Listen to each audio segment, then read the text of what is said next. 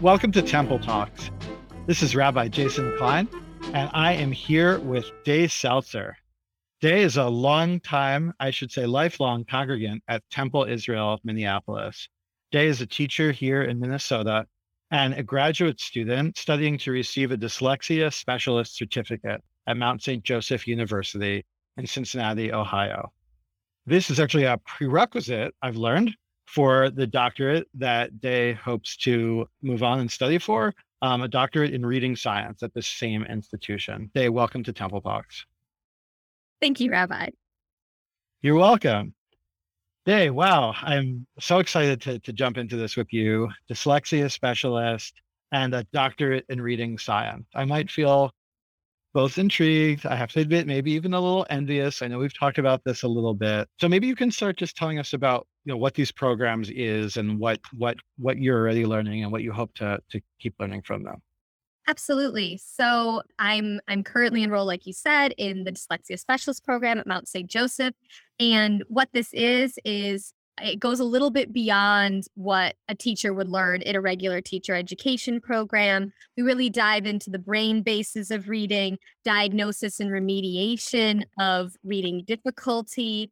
We talk about a lot about linguistics and phonetics and phonology, the study of language, the study of how children learn to read in those different components.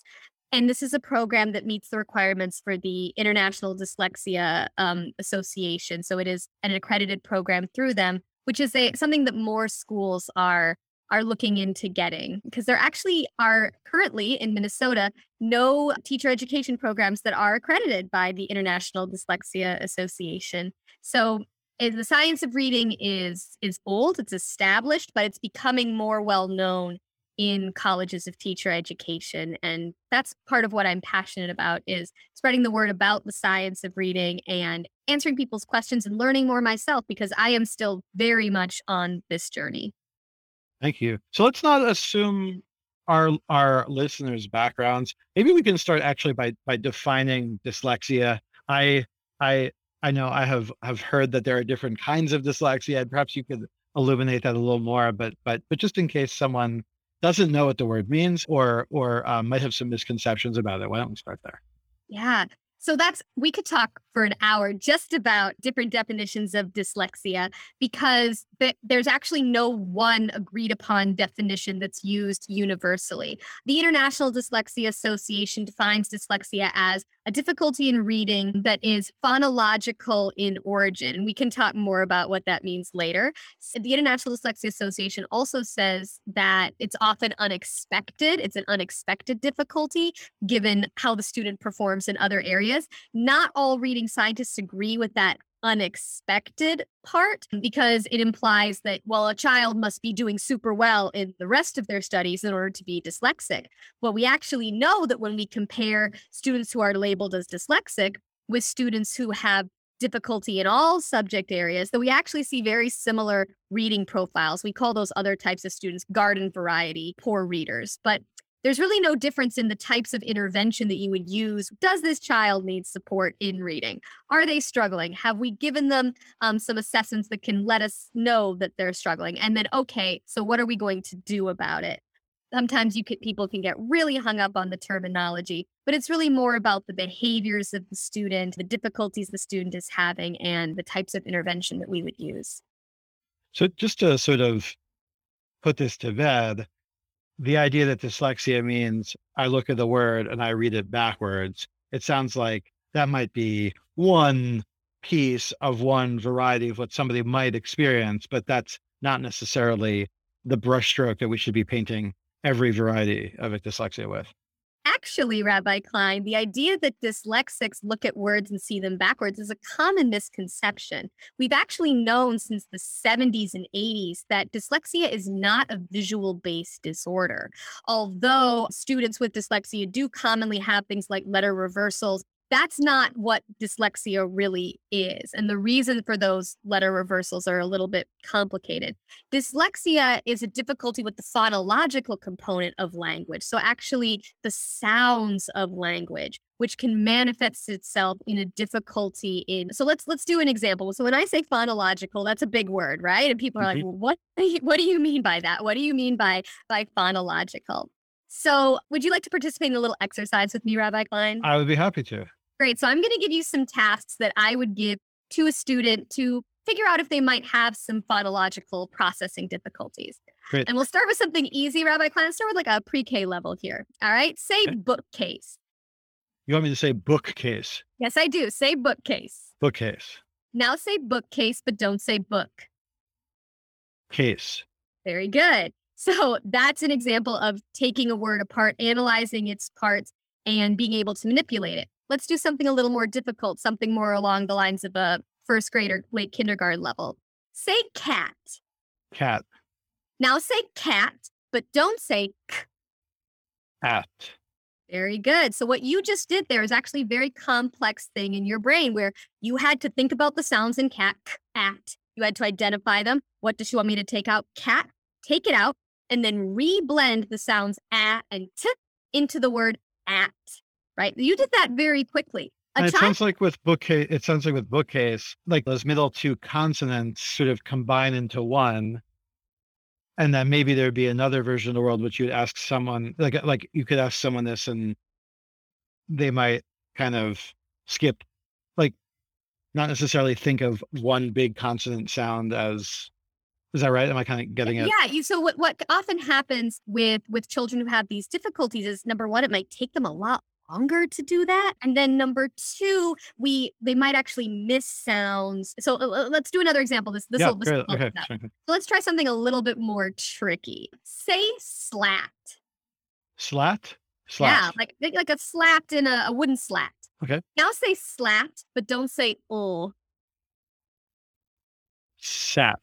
There you go. That's tougher, right? It's a little It tougher. sure is. It sure is. Sure It's is. time to long. And Yeah, for sure. what we might expect with a child who has a reading difficulty is that they might not get to sat. They might say at, they might say lat, they might say spat. They're having difficulty with figuring out what are the sounds in this word and how to manipulate them. And this is a really important prerequisite to reading that lots of people don't think about, right?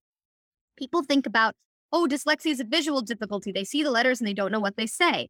When in fact, it's actually kind of backwards. Letters really don't say anything, Rabbi Klein. They represent speech sounds, right? So what comes first, the ability to read or the ability to speak? Children learn to speak naturally. They don't really need much instruction. They just need speech in their environment. They learn these words. They don't learn to read first, right? And it was the same way in the history of language that we learned to speak first, and then later we invented writing to represent those sounds. In order to master the written code, I need to be a master of spoken language and manipulating the sounds in spoken language. And oftentimes, this is what our schools are really missing in intervention with our students who are struggling readers. And this is something that's not very widely known, where when you were talking about children with dyslexia seeing things backwards, this is a really common misconception that no one should be ashamed of having, because this is often how dyslexia is portrayed.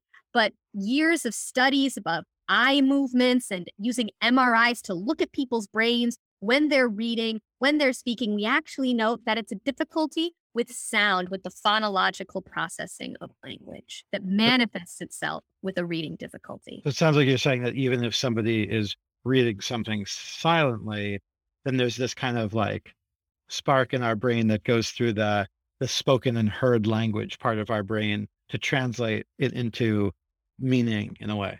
In fact, you are exactly right, Rabbi, that the speech centers of our brain are actually very involved in the reading process. And that when you have someone read silently, those actually do light up.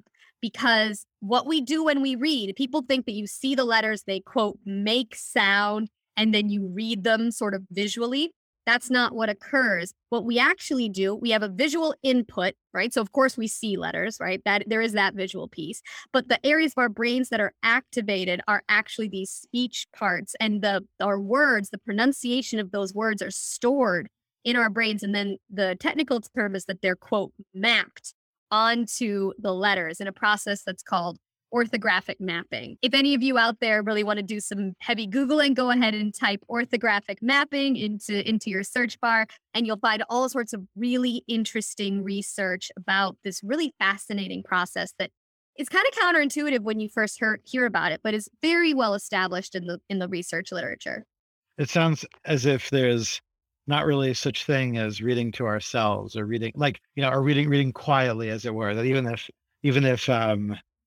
even if we can't be heard perhaps by the people around us, that somehow our brain, whether we like it or not, is on some level hearing the words, if you Yeah. will.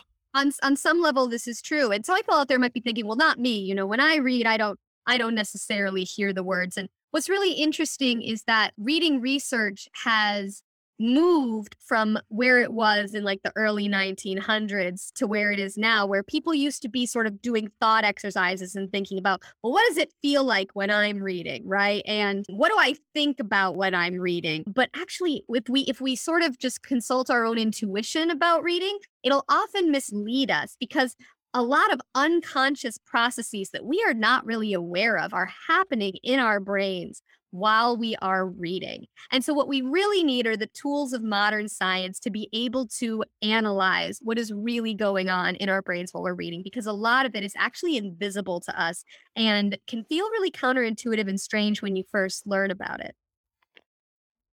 All right, so Day, I'm a little intimidated to ask this, but are there different ways different people learn to read? That's a great question, Rabbi Klein. I'm going to answer it in two parts. The first part is no, but Simple answer. it's a simple answer. But the second part is that there are differences between individual learners. So let's dig into it, right?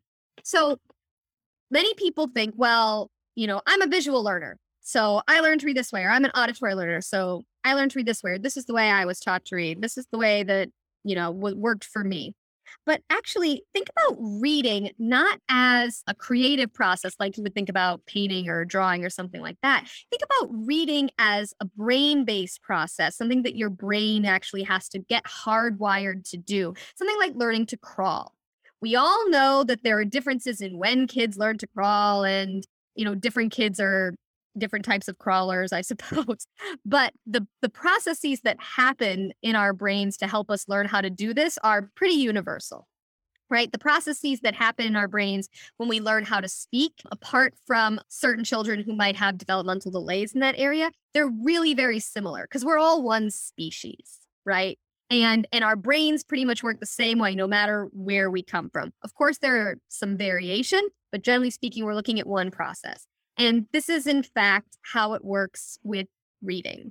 That our brains have sort of one pathway, without getting too technical, that they pretty much use in order to begin to learn to read. There are different areas of the brain that are recruited, but profiles of successful readers, when they're reading, their brains look very, very similar, right? But interestingly enough, children who are struggling readers, who have been taught in sort of what are often called whole language approaches, where it's not about learning the sounds and mapping them onto letters. It's more about looking at the shape of the word or memorizing how the word looks or paying attention to context clues. We actually see that the brains of those children, the research indicates that there is some difference in those brains where they're actually trying to use the visual side of their brains in order to access this information, and it's not working. It's not an effective path. And then actually, if you take those children, you put them in research-based interventions, actually the areas of their brain that get activated change to the right area, the areas that have to do more with sound and those sound pathways. And so you can try to teach a child to read in different ways, in visual ways. However, that's not really going to work. The way that we know that works, right, is strong phonological awareness instruction coupled with strong phonics instruction, as well as instruction in morphological awareness and some of the bigger pieces of language. But it's not the look and see approach that some of you might be familiar with. But it sounds like that you're saying that just because an approach to how children are taught how to read sounds cool or novel or different or interesting, it doesn't necessarily mean it's scientifically based, and that for the educators and for the parents who are listening to us, that's something to pay attention to. Absolutely. In fact, the United States government has commissioned many different meta-analyses of reading research, as has the British government and the Australian government. The most recent meta-analysis being the report of the National Reading Panel from 2000 that did a huge meta-analysis and a big review of all the data we had up until that point, talked about sort of what we consider the 5 pillars of reading: phonological or phoneme awareness, phonics, vocabulary, fluency, and comprehension. And there have been many, many, many studies since then. The science is settled. People talk about the reading wars, but those are really wars based in ideology. They're not really wars based in different scientific perspectives. The science of reading is pretty settled at this point. Thank you. So, all right, just want to ask, where does that leave us, particularly for an English language learner, with so-called sight words? That's such a great question. I'm very glad that you asked that. So when we look at people's brains when they are reading words that you might call, quote, sight words, we actually see that the And brain, maybe we should. I'm sorry. Maybe we should define that also. The way yeah, I understand sight words is that in a language such as English, this is going to be the Jason Gary Klein attempt at a definition. You tell me how I'm doing lay it here. on me, lay it on me.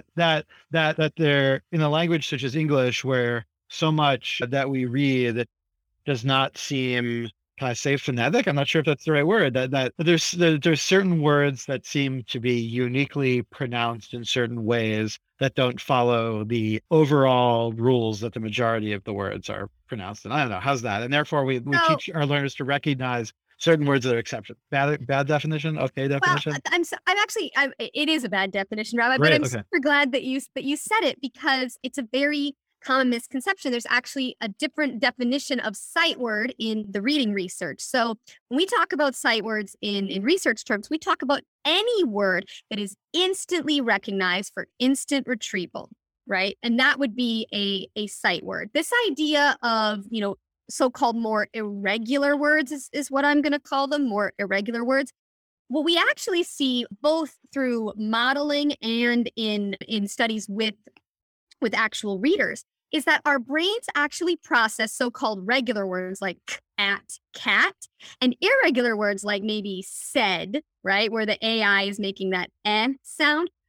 Our brains process these words in the same way, where we actually still map the sounds of a spoken word, in this case, said, onto the letters of the word said, right? Where we would associate the phoneme or sound with the letter S, the phoneme with AI, and the D phoneme with D. And actually, when you're instructing a child, what the research tells us to do is, we would say the word, for example, said, and then we would, point to the different letters. We say said, and I would say to my students, ooh, what sounds in said are unexpected?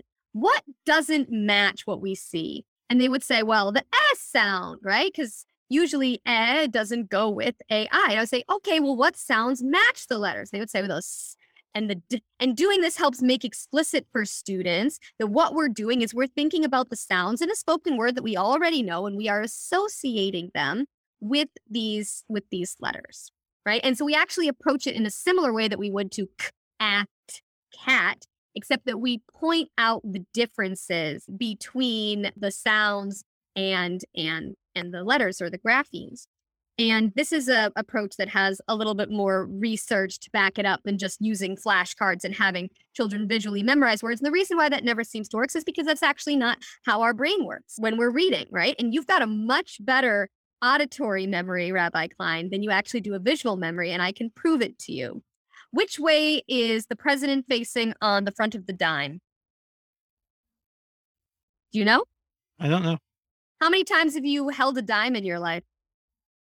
I mean, tens of thousands, probably. Tens of thousands of times. You don't remember that, right? Sure. But I bet you do remember the words to your favorite song. I bet you do remember dozens and dozens and hundreds and thousands of words, right? Like if Yes. I put a page of text in front of you right now, you'd be able to read it no problem, right, Rabbi? You're an excellent reader. I think I could read a lot of Yeah, that. Yeah, yeah. I think you could. But how would that be possible if you had a visual memory for each word? when you can't even remember the way that the president is facing on the dime. All right. So, wow. I'm blown away. Thank you. What does this mean about? And I want to put a Jewish spin on this, and maybe this will be a transition, the beginning of a slow transition. But we, as Jewish educators, teach our children Hebrew, and it seems to me that we do a certain amount of them hearing individual words out loud, probably before they start to learn Hebrew letters individually. But maybe we can broaden this from just Hebrew, but it certainly applies in the Jewish world, in the diaspora, and Hebrew learning. It seems to me like there's a lot we could learn about if one is growing up in an English-speaking household and listening to primarily English around them in school. I get this feeling that there's a lot to learn about how we as Americans can teach second languages and maybe how we might be falling short, could I say? As far as the science of reading goes, oh, Well, absolutely. because I think what I'm hearing from you is that if that speaking comes first, and Yes. sometimes I think of my own Jewish education and learning to read Hebrew, and only much later learning to kind of the to get to a point where I could speak with any Yeah. similar fluency to what I read. It Yeah. took years in the making, and maybe that's because it should have been flipped around. Exactly. And in fact, one of the real science-based practices is moving from speech to print. And that's actually the title of a very excellent book by Dr. Louisa Moats. For anyone out there who's interested in, wow, I really want to dig in more. I want to learn more. From Speech to Print is a great book by Dr. Louisa Moats. That's fairly, there's some technical stuff in there, but it's a little bit more accessible than, maybe reading an article in a scholarly journal. I highly recommend that. But yes, moving from speech to print is the way that we develop very strong readers. And as you say, the language is actually so important. Thinking about reading as a manifestation of language. And in fact, there's a famous idea out there in the research called the simple view of reading, which was proposed by Goff and Tunmer. Oh gosh, I think in the 80s. And what it says is that good reading comprehension is the product of the ability to decode times your ability to comprehend language, right? That having good language comprehension plus good decoding, not plus, times good decoding skills equals good reading comprehension. You need both of those pieces, right? You need to be able to associate speech sounds to words, but you also need to understand the language that you're saying, right? You could probably teach me to read in Finnish pretty quickly because Finnish is a very regular language, but I wouldn't have good reading comprehension because I wouldn't understand the words that I was reading. You need both. You need associating sounds with words and letters, but you also need deep comprehension of spoken language, which is something that's often neglected. So bring it back to the Jewish lens, right? What did the rabbis teach us about prayer? That it's not enough to just say the words, you must look at the words. And it's not enough to just look at the words, but you have to have that kavanah, that intention inside of you. And when I think about the science of reading, I think of that kavanah as really comprehending what we're reading, right? We need to be skilled decoders, but we also need to be thinking about what it is that we're doing at the same time. So it sounds like we're like maybe we've created almost an artificial distinction between reading, quote unquote reading, which I think we're really talking about as decoding. Like if we were to sort of create this distinction between reading and comprehending, it seems like maybe what we're talking about is actually a distinction between decoding and reading, right? Like reading with comprehension as it. Yeah. The way that we use these terms in everyday life, of course, are a little bit different when we're talking in a more scientific context. We want to be super precise, right? So we might talk about decoding versus language comprehension that people might think of under the umbrella of reading, but we know that it's really these two things. We need both in order to do good reading. And yeah, I think for our audience, anyone who's ever, been able to read in Hebrew and had no idea what you're reading, right? You had that decoding piece of the equation, but you were missing that language that language comprehension piece. But often for our dyslexic students, it's reversed. Dyslexic students are classically students who have excellent language comprehension. If I were to read this child a passage out loud and ask them, hey, what happened? They'd be able to tell you, oh my gosh, they know what's going on.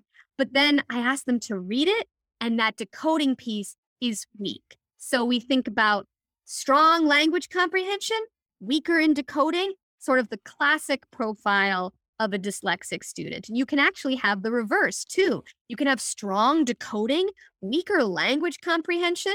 These types of students are called hyperlexics, which means that they can read just about anything, but they don't have very good comprehension of the language of what they're reading. These students are a lot rarer than dyslexics, but they are out there, and it's very fascinating.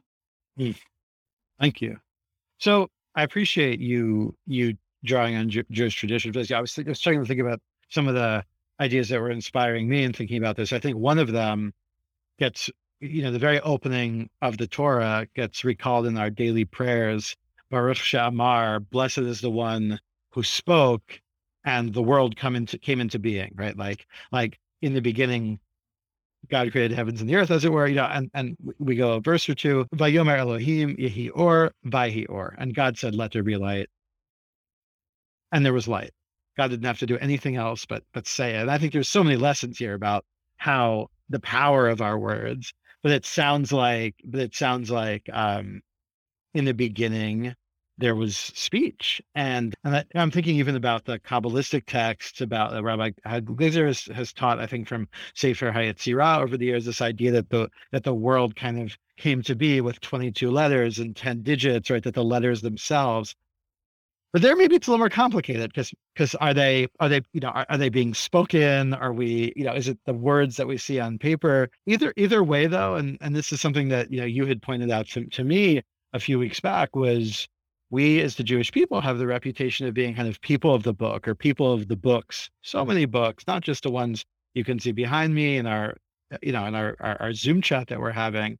But what does this mean to you? And how do you think it sometimes gets in the way when we as Jews are teaching, particularly young learners, but maybe any learners, Judaism, when so much is bound up with this act of reading?